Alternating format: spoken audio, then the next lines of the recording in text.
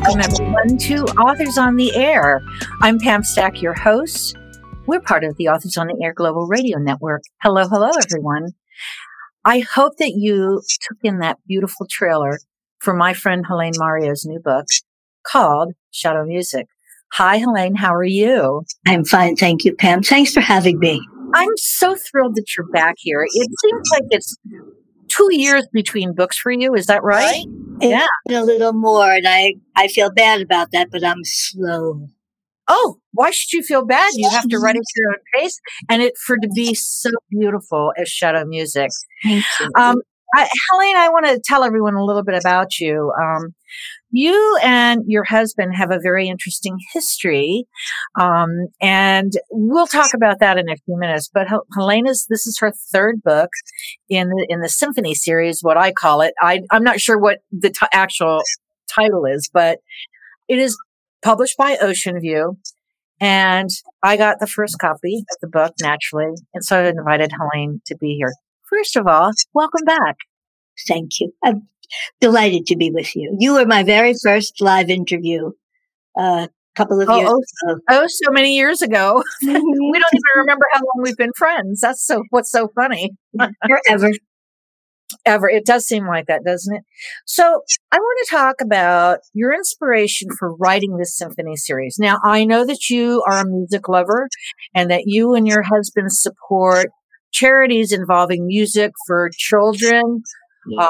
I think that's amazing. The list of charitable organizations that you donate proceeds from your books from is a long, long, long one. And I'm sure each of those are thrilled to receive money from you. So thank you for that. But let's talk. My pleasure.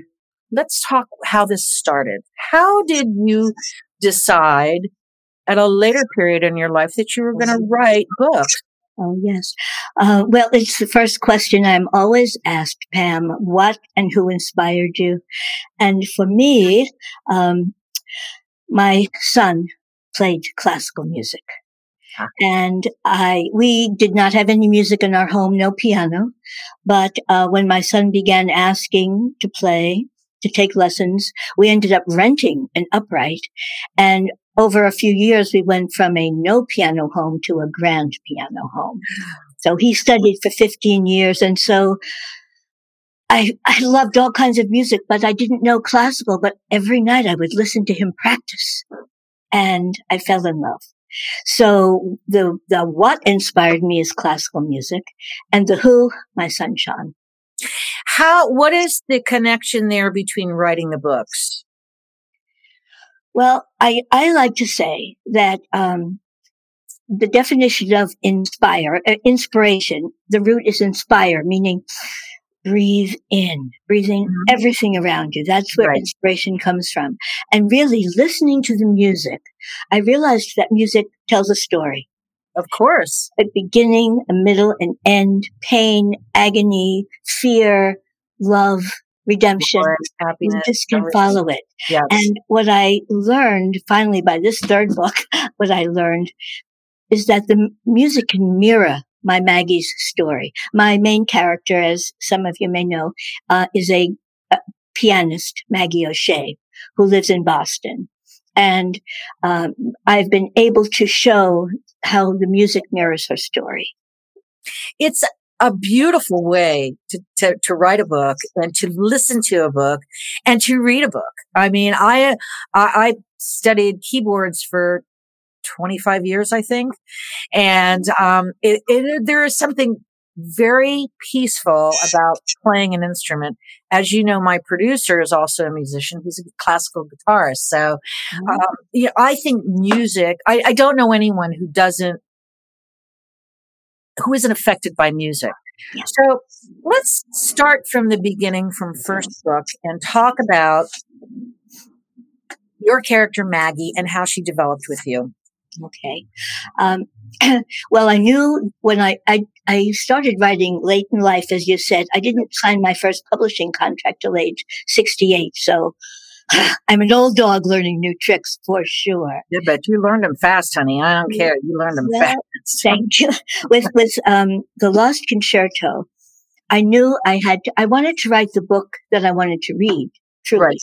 So I wanted to write a book about a pianist because I love the music so much. And that is really how Maggie was born. I loved Boston. I fell in love with my husband there. Boston was the perfect place to set her. Yeah. And so, but of course, there's nothing without conflict. Something must happen. And when we first meet Maggie in the Lost Concerto, she's grieving the tragic death of her husband. And she's been so affected that she's lost her will to play her music. She can't play the piano, and she misses both her husband and her music desperately. But she becomes involved in a search for her missing godson, takes her to Paris, and slowly but surely she begins to find her way back and find what's lost within herself, really. Absolutely. And the Grieg is what plays the music through line in that story because it haunts her dreams.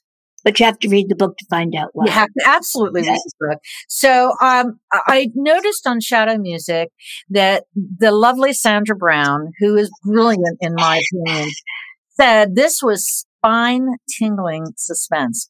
You can't go wrong with that. When Sandra Brown says your book is good, you know it's good. And of course, I know you're beloved in the literary community too. So let's talk about writing. When you were younger, did you ever imagine yourself as a writer? Or is this kind of like a dream realized for you? Both. I never ever thought I would write a book. But after my children were born, I never took a writing course. But when my children were born, I, as you know, believe in giving back, and I became a volunteer. And I discovered, Pam, that every time I volunteered, I would head to the writing part of the job, whether it was write the minutes or write an article or whatever it was. And so I think writing found me. And after that, I wrote for the newspaper, which I loved, but there was something missing, and it was fiction. I wanted to write. You wanted to story, right? You wanted to get past the who, what, where, why, and when. You know, exactly. and really expand on that. But having a newspaper background has to help. You know, you are very succinct in how much you can write, what you can say, and all. Mm-hmm. That's what I learned from that. I'm the queen of adverbs. But here's the thing, you're aware of it though when you do your reread through your whip. So, that's really important.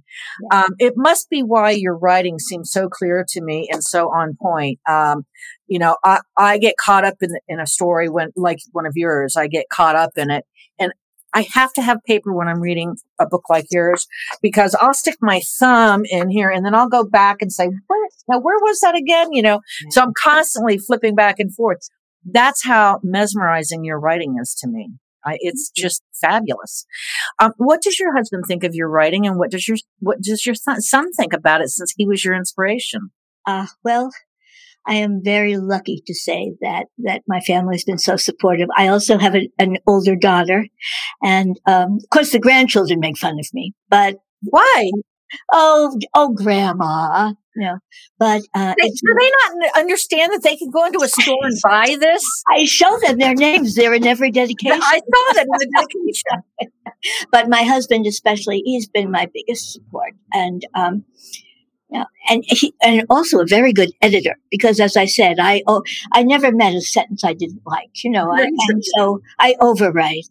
But my husband is brutal sometimes, but good. Well, something, it's funny that you say that you overwrite. I think that you're better off taking away than trying to go back and put in, right? Yes, I would rather do that. Yes. And the other thing is, I am visual. I like to try to paint pictures with words. And sometimes you can go overboard with that, of course. Someone said I used the word silver 500 times. Thank God for editing. Well, yeah, thank God for editors who take care of things like that. Mm-hmm. But it's funny, those things, you're right about that when you overuse a word. As a reader of 400 books a year, I actually stop. That's a speed bump for me. If I see the same word over and over again in your dialogue, which is lovely, It's very authentic. Your dialogue feels like I don't need you to tell me who the characters are that are speaking because they're so multidimensional. Bless your heart. Thank you. I try very hard to do that. Yeah. Do you ever read your dialogue out loud? Oh, yes. Yes, I do. I think it's critical for any author, really, to read their work out loud because you can hear what you can't see. That's true. Yeah. It's interesting to me. I would imagine, and I'm not a writer and I don't claim to be, but I would imagine if you read something over and over and over again, you're missing a lot of it because you're anticipating what is on the page already. Versus when you read it, it really is a different part of your brain that's analyzing everything, correct? Yes. And also you tend to hear the cadence and the voice of that character. Yes. And then you can say, oh, wait, he would never say that. Or, oh my gosh, that's perfect. There you go. No, it's true. So when you're writing, are you excited? Are you happy when you're writing? Oh, yes. Yes, I lose myself totally. In fact, if my husband came up behind me, I usually scream because I'm so not in my present. I'm in my book. And are you happy when you finish? No, I miss the characters. I cry. I cry every time I finish. I feel the characters are my friends. I'm a little woo-woo crazy now, but I do feel. I think that's normal. Yeah. Well, so with Maggie, do you keep like a series Bible or anything so that you remember what? I should have. I don't. I should have. I said, I'm sorry. I'm curious because I mean, obviously you use different settings as part of the narrative, and that's really important too. But I just wonder if you remember your characters well enough that you just know what they've said in the past, what they've done. Mostly, yes, but I have had to go back. I don't, readers are so savvy. Yeah. And they will say, oh, she said that one in the last book or something like that. So I've tried very hard to be original and yet keep the voice. I can't say if I've succeeded or not, honestly. My memory isn't that good anymore, but. Well, listen, like I write everything down. I must have a pile this high of notes. So believe me, I understand that. This is what I wrote just for today in case you asked me something I didn't know. You say, I don't know. I don't know. Susan Elizabeth Phillips, who is an international best-selling writer of romance and women's fiction, said when she can't remember something, she just goes to her Facebook group of readers. She probably has 35,000 or maybe more. And she just says, readers, what happened in this story? Who was that character? And she said, that's her wiki, is her wiki's reader group. They all know. And so she says that they read all her books, and I've read all her books, so I understand. Read all your books too, but she said that's how she calls up facts that she can't remember. So that's her Bible, I think.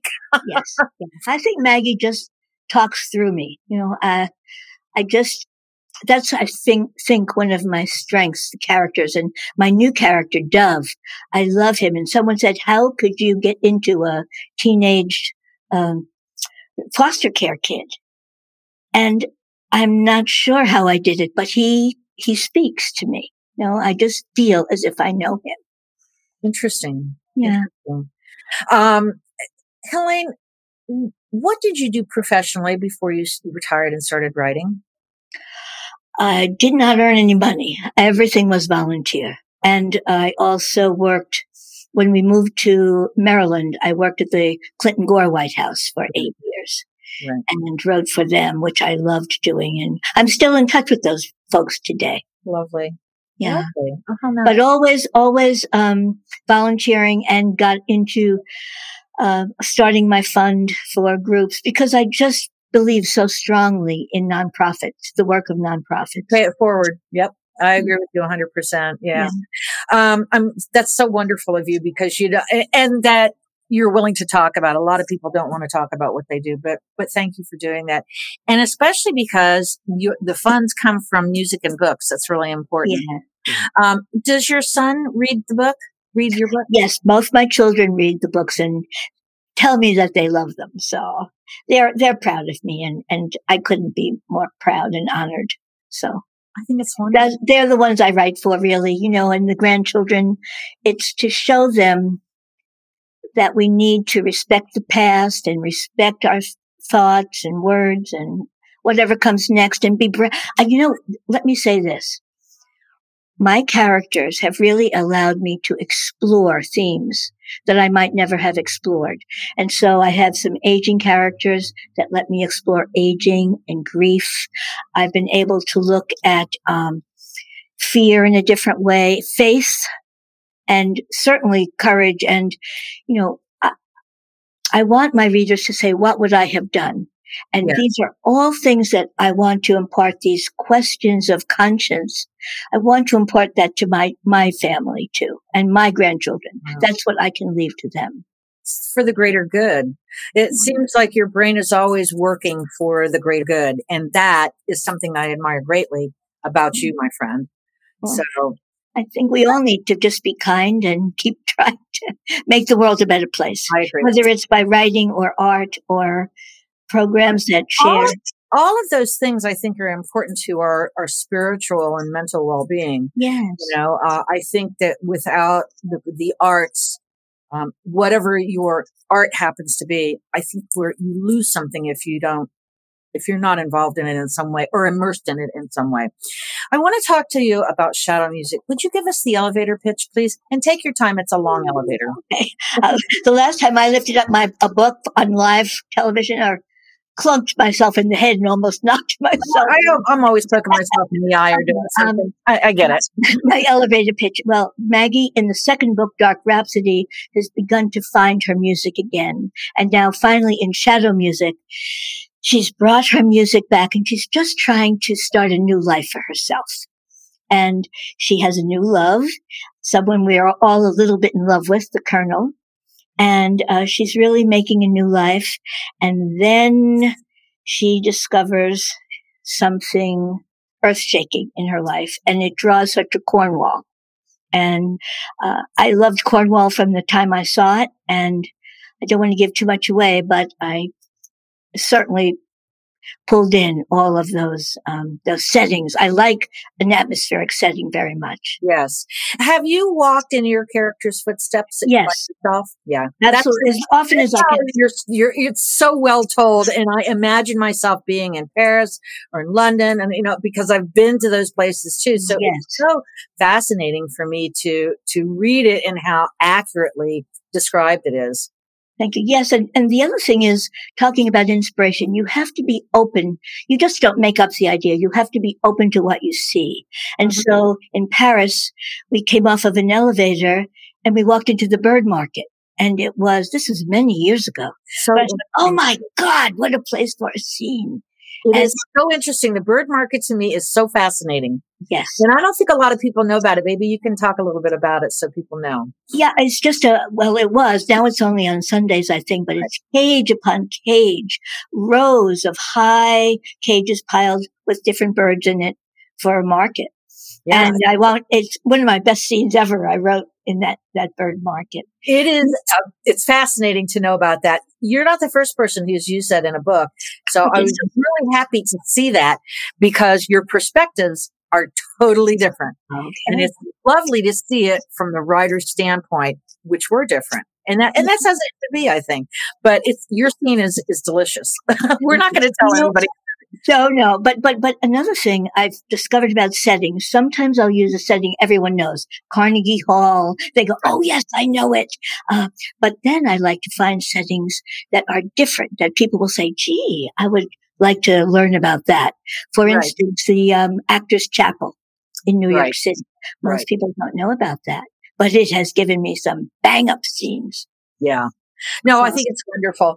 Helene, if you had to choose a profession other than writing, what do you think you'd want to do?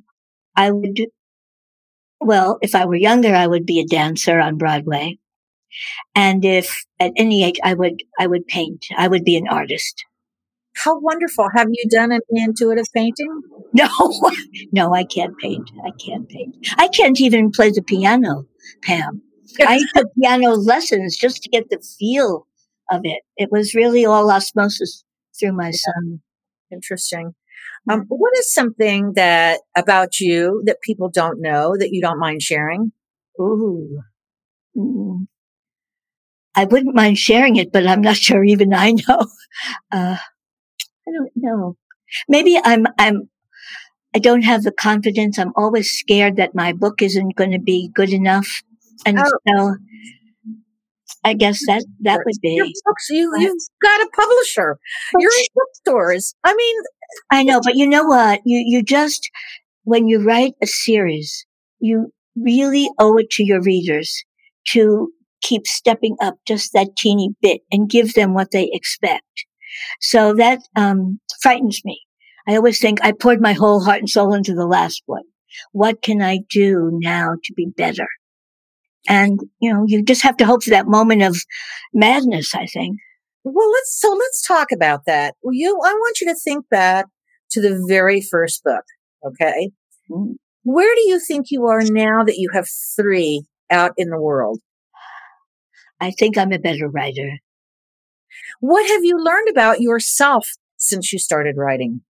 Well, I think those things that I mentioned before, exploring, as you get older, there's more loss in your life, Yes. more grief. You question more. You certainly look back over choices you've made and the consequences.